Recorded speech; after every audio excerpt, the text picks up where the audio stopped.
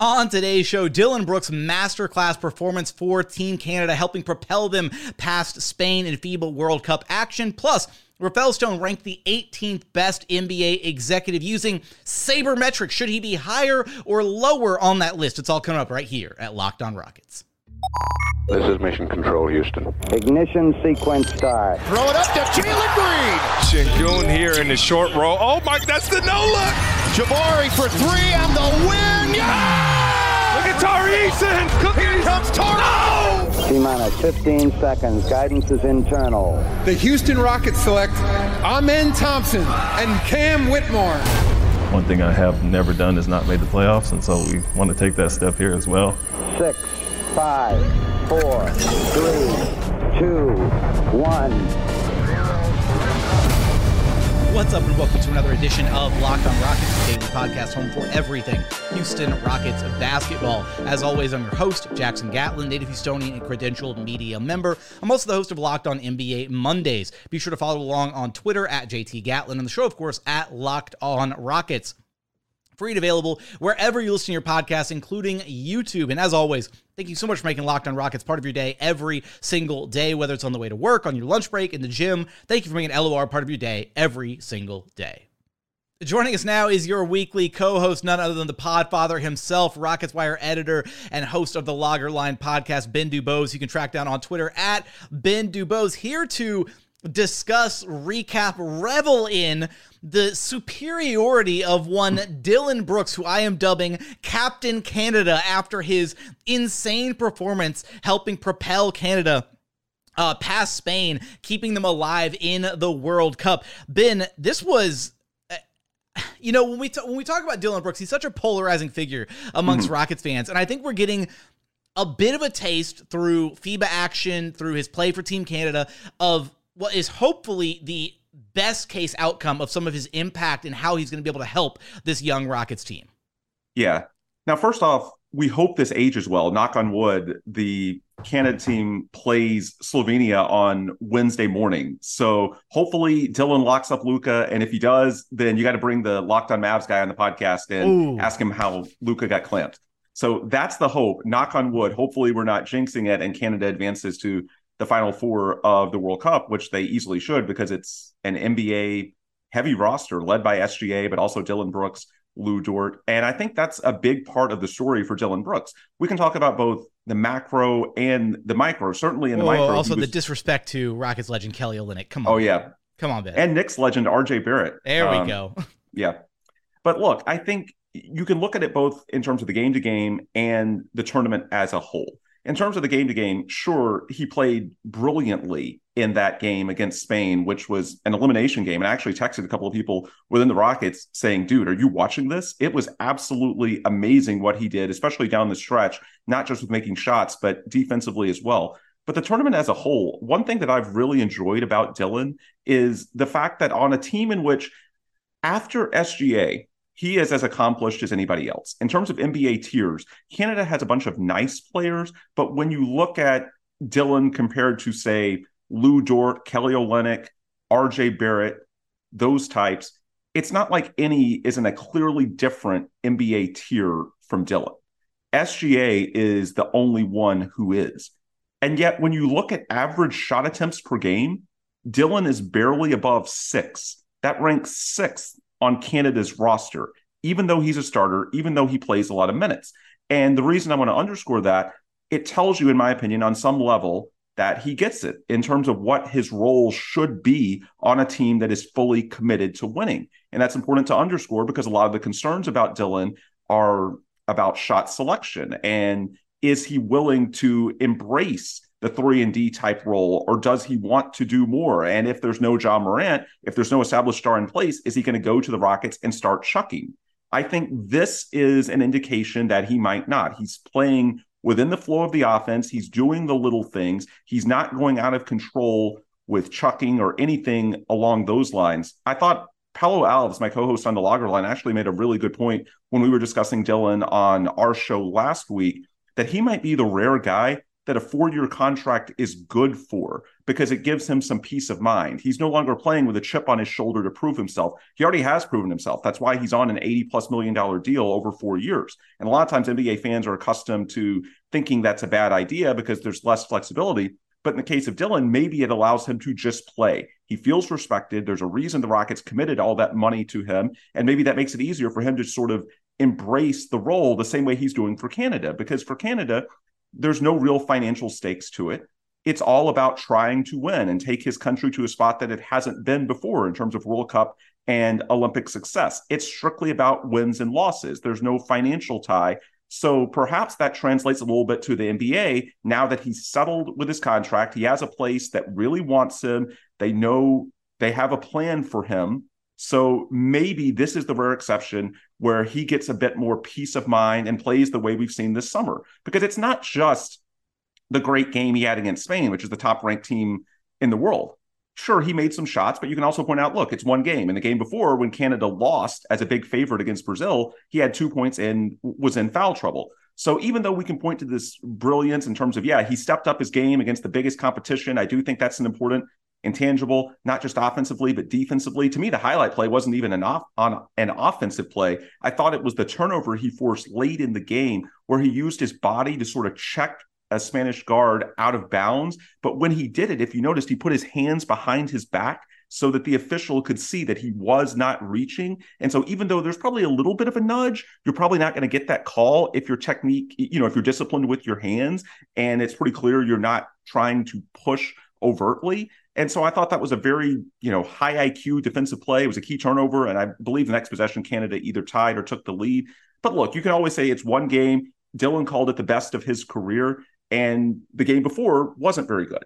So in terms of the micro, sure, there's going to be give and take. There's going to be good games. There's going to be bad games. But in terms of the macro, I think when you look at it you look at it through the lens of the concerns with Dillon, with shot selection, does he get it? This entire tournament run suggests that maybe he gets it a bit more than the national narrative would lead you to believe. I want to play devil's advocate here in just a moment about Dillon Brooks, because this is going to be one of the main topics rolling into the Houston Rockets season coming up here in we're less than a month away from Media Day too. We are so close, guys. We are so close to Rockets action being back in full force.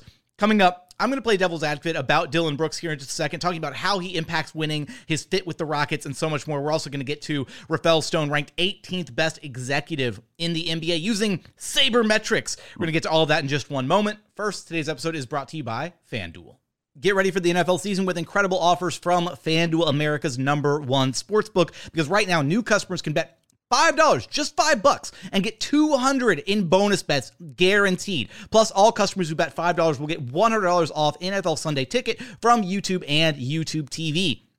Now is the absolute best time to join FanDuel. The app is super easy to use, and you could be in on everything from point spreads to player props, over-unders, and so much more. Right now, you can take a look at the outright betting favorites for Super Bowl 58, the Kansas City Chiefs leading the way at plus 600, the Eagles at plus 800, the Bills at plus 900, and the Bengals and the 49ers rounding up the top 5 at plus 1,000 apiece. The Texans all the way down at plus 18,000 to win this year's Super Bowl. So visit FanDuel.com/lockedon and kick off the NFL season with an offer you won't want to miss. FanDuel, official partner of the NFL.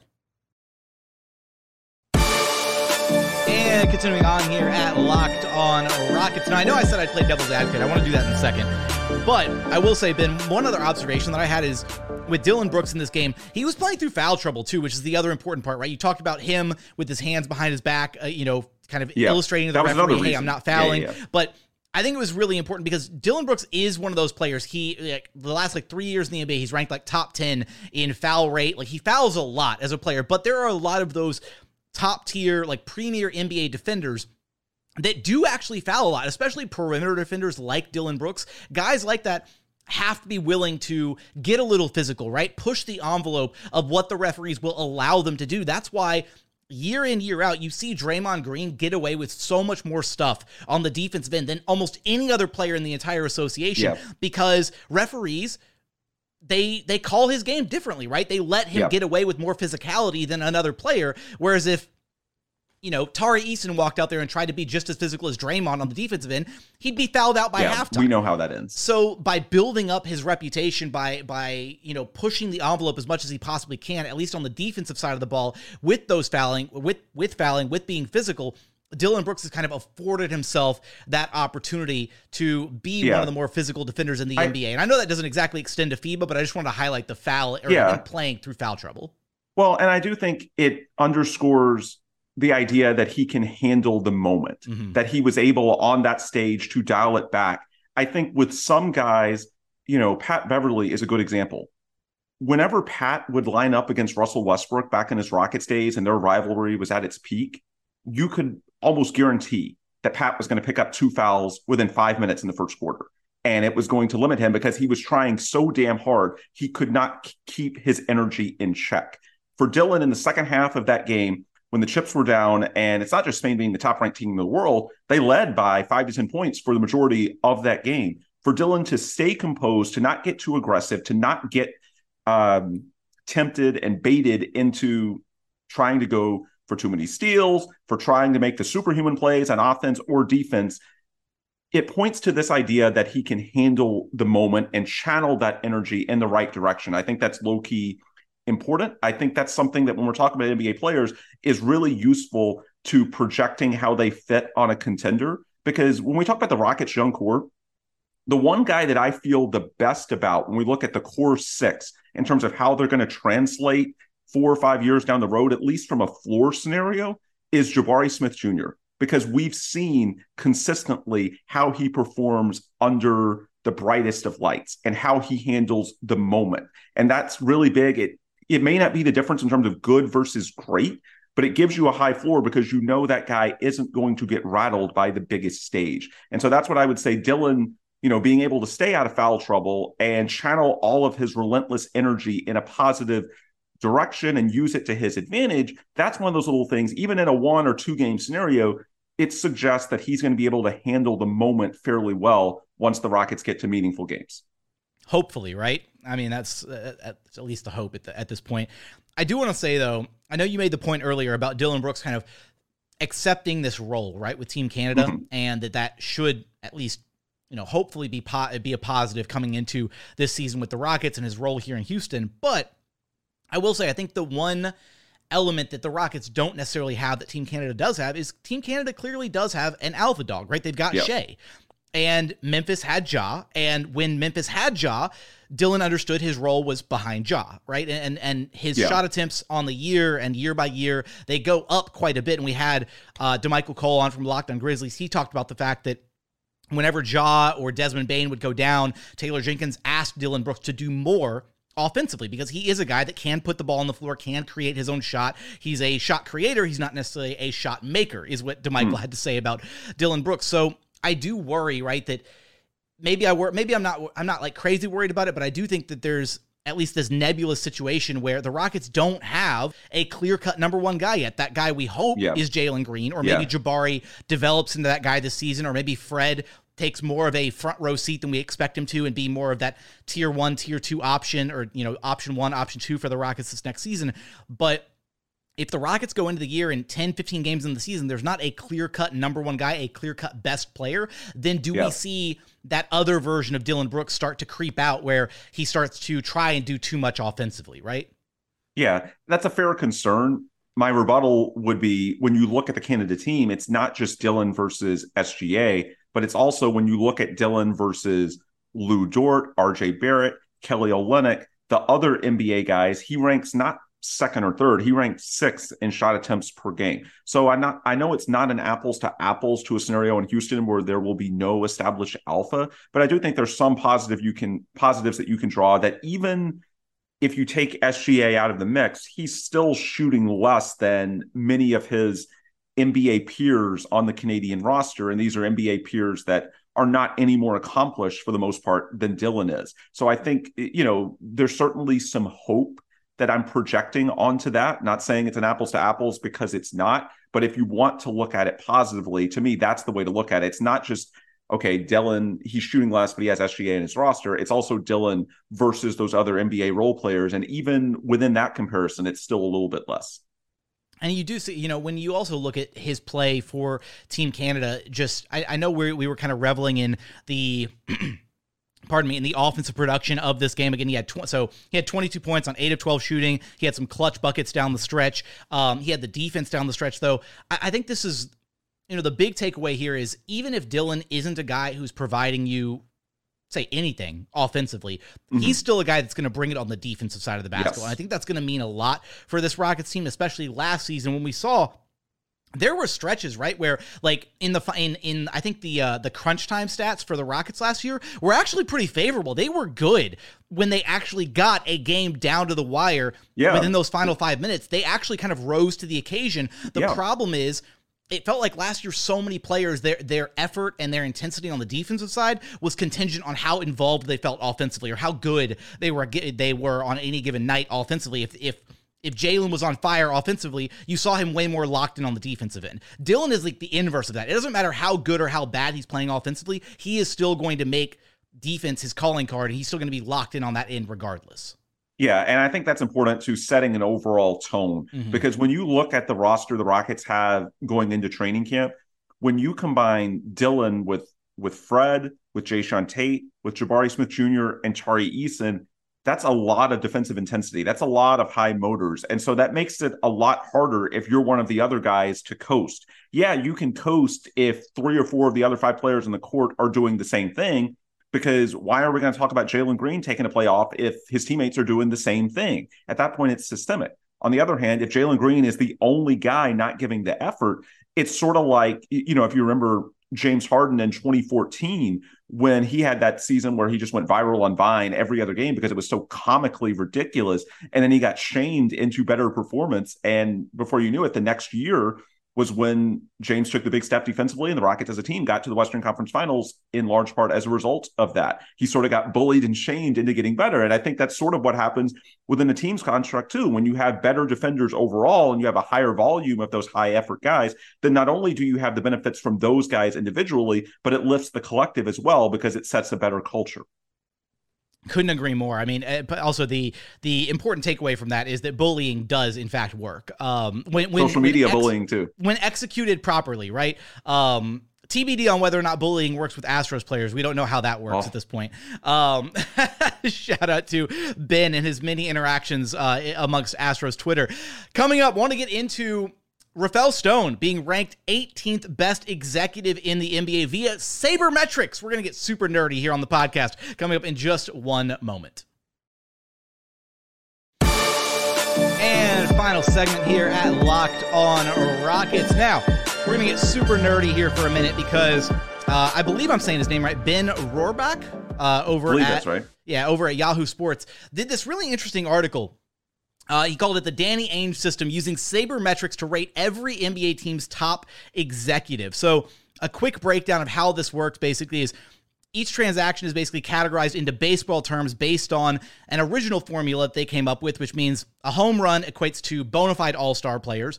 A third base hit equates to top flight performers. Second base hit is front end rotation players. A base hit is other noteworthy contributors. And then he has a couple more in here. Lateral and inconclusive moves, which is, oh my God, what does BB stand for? Walk. There we go. I should know that. This is why I don't do baseball, Ben. And then I know that the K is strike, so we're good. So base on balls. Yeah. Diminished returns on any, category, whatever. And I thought this article was so interesting. I want to jump to he kind of did categories first. So he did just the blanket top 5 executives for draft picks, then top 5 executives for trades, and top 5 executives for free agent signings. And Rafael Stone actually landed in the top 5 for draft picks. He clocks in at number 4 on the draft pick executive. So first is Tim Connolly with the Denver Nuggets, then Zach Kleiman from the Memphis Grizzlies. Masai Ujiri comes in at 3rd. With the Denver Nuggets from 2010 to 2013, and then the Toronto Raptors since then. And then Rafael Stone clocking in at number 4, his tenure exclusively with the Houston Rockets. And then actually coming in ahead of Sam Presti, surprisingly. I would not have thought that the Rockets' draft success these last few years would have, at least in this system, weighted Rafael Stone above Sam Presti, but it did at this point. So, yep. First takeaway from this, Ben, Rafael Stone comes in at number 18, though. Are you surprised at that number? Like, do you think he would have been lower or higher? Just ballpark, like eye test only going into this experiment. It feels about right, because to give Rafael any higher of a grade than middle of the pack is going to require one of his high draft picks to truly break out into a star level player. Mm-hmm. We hope that happens. But look, let's be honest. We can talk about the fact that he inherited a bad situation and now the Rockets are clearly on the upswing. That's good, but they have not taken any strides as a team yet. And so until they do, I think you've got to have him in the middle of the pack. Now, certainly, it's not been a catastrophic tenure by any means. He shouldn't be at the bottom of the league because, yeah, you could definitely do a worse job when you look at what he inherited. They are clearly in a better place today than they were in late 2020. So he's navigated some situations well. But in terms of giving him a higher grade than middle of the pack, at some point you've got to win games, and be it the guys he signed this summer, Fred VanVleet, Dillon Brooks leading the way, or more likely some of those core 6 draft picks that he's accumulated the last 3 draft cycles, breaking out into not just, a promising prospect, but to actually a star NBA player that contributes to winning. Until one of those guys actually does that, and we hope more than one, then you have to have some degree of skepticism. And, my general view on Rafael is that that's okay. I think that if you bring in a GM to lead a rebuilding project, in general, you should let him see it through unless something is so catastrophic that you can just tell that this is headed in the wrong direction. And I don't think we're there in Houston. It's different than a coach. Even in rebuilding years, you can see if the culture isn't right, if you're not getting the development. And so that's why the Rockets decided to move on from Stephen Silas. In the case of a GM, you do have a bit of a longer leash, because if you go down this road of trying to rebuild through the draft and prospects, then you've got to give the guy some time to actually see how those draft picks pan out. So I think overall it's fair, middle of the pack. He's done a good job so far, but nothing yet that has contributed significantly to winning. And until that does, I think even Rafael himself would probably acknowledge that middle of the pack is fair. However, I do disagree with the lofty draft grade and the low trade grade. For example, I saw he had the James Harden trade from January 2021 as a strikeout, and the same with Christian Wood. I strongly disagree with that. I think, in terms of the James Harden trade, they've already got a key contributor in Tari Eason, who was one of the best rookies in the entire NBA last season. And now you've got 4 more years of unprotected assets from a Nets team that their outlook is mixed at best. The Harden trade should at worst be a walk for inconclusive, because we just don't know enough about the results of those picks. You can quibble, of course, over the Karis LeVert and Jared Allen portion of that trade and asset management. Did they get enough? That's absolutely fair, but that's not the primary incentive of the trade. The primary incentive of the trade was the draft capital from Brooklyn, unprotected for 7 years. And right now, to me, that looks pretty good. So calling that a strikeout, to me, that's pretty silly. And then the Christian Wood trade in 2022, look at Christian Wood's value this summer to get ultimately a first-round pick and 2 seconds, because they got the Dallas pick and then they moved back for the first-round pick that became Ty Washington, and then 2 second-round picks. That's pretty good value for what Christian Wood has not been able to fetch on the market this summer. So I think they did pretty well there. So I think calling those strikeouts is a bit odd. And you could even argue the same with Daniel Tice, because they offloaded him basically didn't have to pay a premium to do so. So I would consider that more like a walk. They got off the contract. They'd have to pay a premium to offload. So I think some of the trade grades were a little harsh, but draft-wise, look, I'm sure some people will dislike me for saying this, but I think calling Jalen Green and Jabari Smith Jr. doubles right now is a bit aggressive. In both of their cases, look, the guys picked right behind Jalen, Evan Mobley and Scotty Barnes. I know the roles and situations are different, but those guys have been better than Jalen through 2 years. Let's be honest. With Jabari Smith Jr. to this point, the guys picked right after him, Keegan Murray, Ben Mathurin, Jaden Ivey, they've been better than him. Now, that's not me saying I believe it's going to stay that way. I do believe in Jalen and Jabari. I think they're going to get there. And I think now you have better infrastructure around them this year and a better coach in Ime Udoka, then you can bring out better versions of those guys. And we've already seen some positive signs from Jabari at Summer League, obviously. But to this point, I think it's a little aggressive to call Rafael Stone a top 5 drafter, because we have not seen those high draft picks, certainly not Amin Thompson because he was just drafted, but then Jalen Green, Jabari Smith Jr., it's not like any of them was rookie of the year quality. they still have a ways to go. So I think the overall middle of the pack grade is there. However, how he got there, I disagree a little bit. I think top 5 is a bit too aggressive in terms of grading his draft record, because while it could be, I think in a year or two, it's absolutely possible that, we look back and say, wow, that trio of Jalen, Jabari, and Amin Thompson at the top of the draft is really good. But in terms of September 2023, where we are right now, I think that's a bit aggressive if we're grading his track record. But then the flip side, I think, some of the trade grades with the Harden and Wood trades in particular are a bit harsh. So I would just say overall, it sort of comes out of wash. I do agree that giving Rafael a middle of the pack grade amongst NBA GMs is fair based on his track record to this point. However, in terms of the particulars, again, I think the draft is a little too rosy, and I think the trade is a little too harsh. Yeah, coming in, some of the specifics on how they broke down. So that each GM got broken down based on draft picks, trades, and free agent signings, which gave them their totals. Again, clocking in Rafael Stone at 18. Now, it's worth noting, it's 18 out of 25, not 18 out of 30, because for certain executives around the league, they just haven't been in a position long enough to evaluate them. And so Ben did not our Ben, the Ben who wrote this for Yahoo Sports, did a cutoff of a certain date. So I believe 5 different executives got left off. So it's 18 out of 25 GMs. Yeah, and by the way, we should also note that for Rafael, it's basically too early to tell on free agency because he had no financial space the first 2 years. And he finally did this offseason. He brought in Fred and Dillon. Hopefully that works out. But obviously they have yet to play a game in a Rockets jersey. So that's why we're talking a lot about the trade and draft portions of it. Because Rafael, in terms of free agency, again, we're literally just 2 months removed from when he finally had a realistic opportunity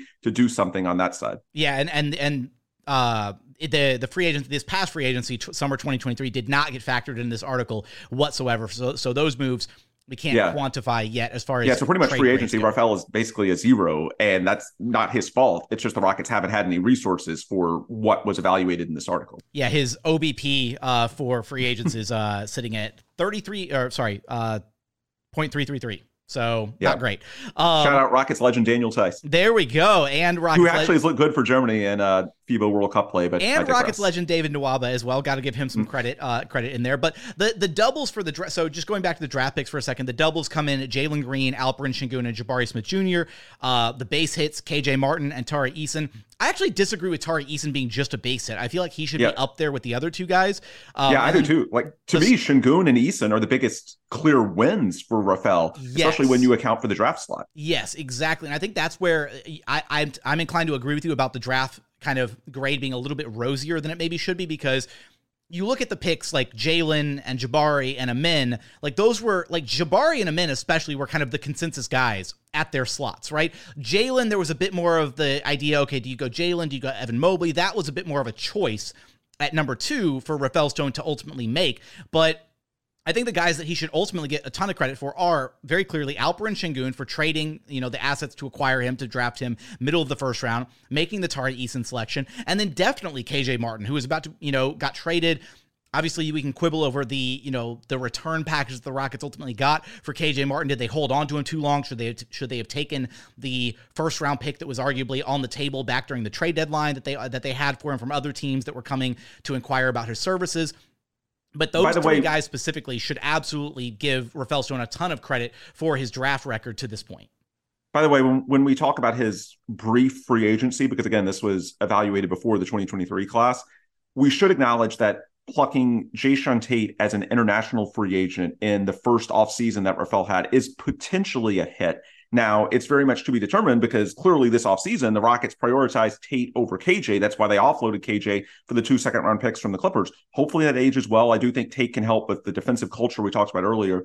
But yeah, just in fairness to Rafael, you can talk about guys like Tice and Nwaba that haven't worked out. But yeah, Jae'Sean Tate, we should give him some flowers because at a bare minimum, he's been a competent rotation player. Hopefully now that he's healthy and has a coach that values those types of contributions, maybe he's more than that this season. Time will tell. But yeah, that's at least a single, I would say.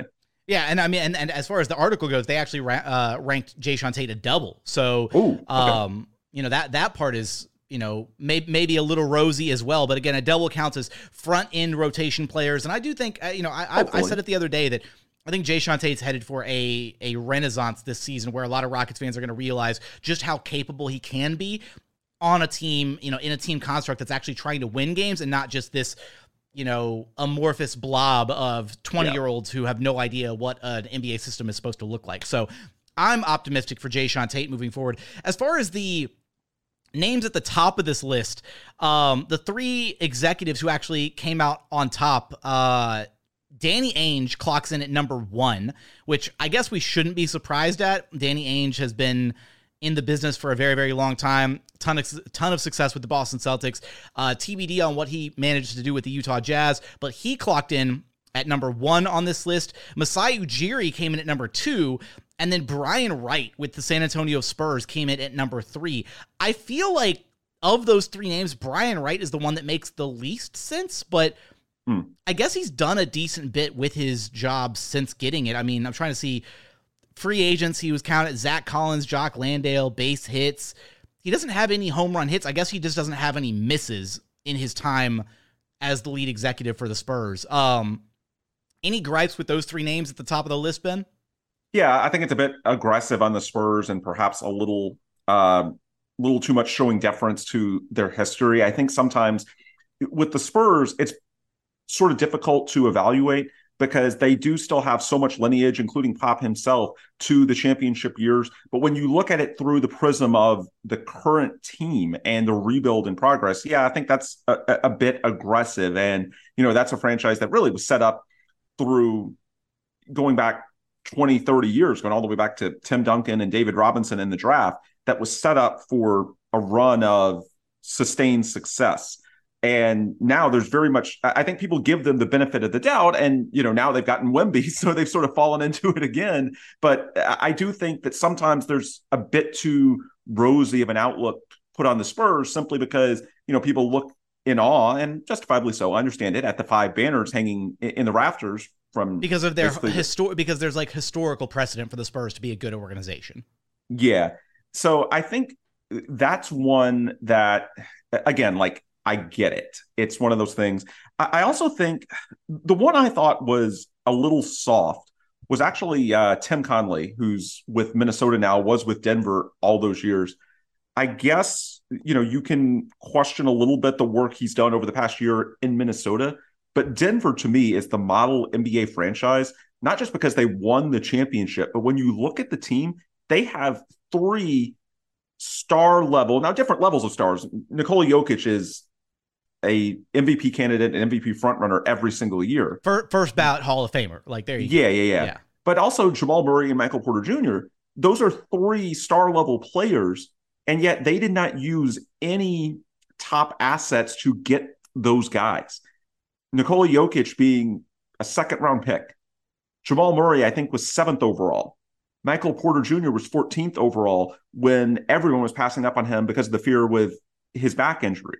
To get those level of shout out players, to Mizzou, right? Yeah, of course. There we go. To get those level of players without investing a high 1st round pick.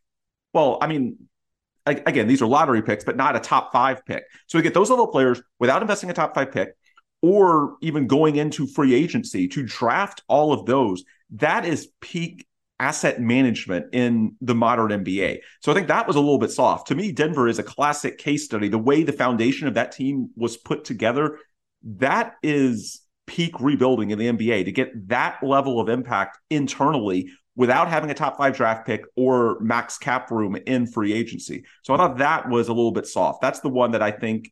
And again, I guess it's sort of tricky because Tim Connelly isn't with the Nuggets anymore. So there's sort of an overlap there. But in terms of who actually put the foundation of that team together, I think having him at 10 feels a little bit soft. Yeah, there's like, it's interesting looking at Tim Connelly, the way that they weighted some of his stuff. I guess some of the strikes are just really prohibitive as far as being further up on the list. Like Brian Wright clocking in at 3rd had no strikes anywhere on like the weighting of his list. Whereas Tim Connelly has a bunch of home runs. He has Nikola Jokic, Jamal Murray has home runs, Aaron Gordon has a triple. He just also has a lot of strikes in here, at least as far as the way that they rate him. And I guess you can downgrade him a little bit because of the Rudy Gobert trade, which has not aged well. But I don't really dock him too much for that because, that Minnesota team is a classic example of, if you don't do that, what are you really doing? Like that was, an upper class, just mediocrity treadmill situation, which with Anthony Edwards breaking out into a true superstar is just not good enough. Mm-hmm. And even if the Gobert trade doesn't work out, I understand the thinking at the time. To me, it was one where you sort of had to push your chips in for a guy who was open to being in your situation, which is not easy in a market like Minnesota. Pat Beverly took some shots at them on that front in recent days. So even if that's, I wouldn't call it quite a strikeout. It's been underwhelming for sure relative to the 4 first-round pick, and they gave up, I guess, the Walker Kessler asset in that deal as well. But I understand the thought process. And so to me, 10 is a little bit soft when you consider that that's the guy who put together the foundation of really what's the best NBA team right now, and did it without even having max cap room or a high first-round pick, a super high first-round pick at least. And didn't even get to experience the fruits of his labor winning a championship with them because he's straddled with the Minnesota Timberwolves currently. On that note, let us know in the YouTube comments, should Rafael Stone be ranked higher or lower than the 18th best executive out of 25, not out of 30, at least as far as this article is concerned? Give us your thoughts on Dillon Brooks and his performance as Captain Canada with Team Canada in FIBA action. Of course, we'll be covered for the results of the Canada-Slovenia game and whether or not Dillon Brooks is able to clamp up Luka Doncic in their next matchup. Should be a ton of fun. If he does, you've got to get the Locked On Mavs guy on here, man. Oh, 100%. We are going to gloat tremendously if that happens. Ben, you know the drill. Let everybody know where to track you down at. Yep. Ben Dubose on Twitter/X, the Rockets Wire on the same, and the Logger Line on the same. And of course, hit up rocketswire.usatoday.com for all of your daily Houston Rockets news coverage. That's going to do it for another edition of Locked On Rockets. As always, thank you so much for checking out the show. If you haven't done so yet, please consider subscribing wherever you listen to your podcasts, or on YouTube, just search Locked On Rockets. Be sure to like, comment, and subscribe. But as always, thank you so much for watching. Thank you so much for listening. And we look forward to having you back right here at Locked On Rockets, your daily podcast home for everything Houston Rockets basketball.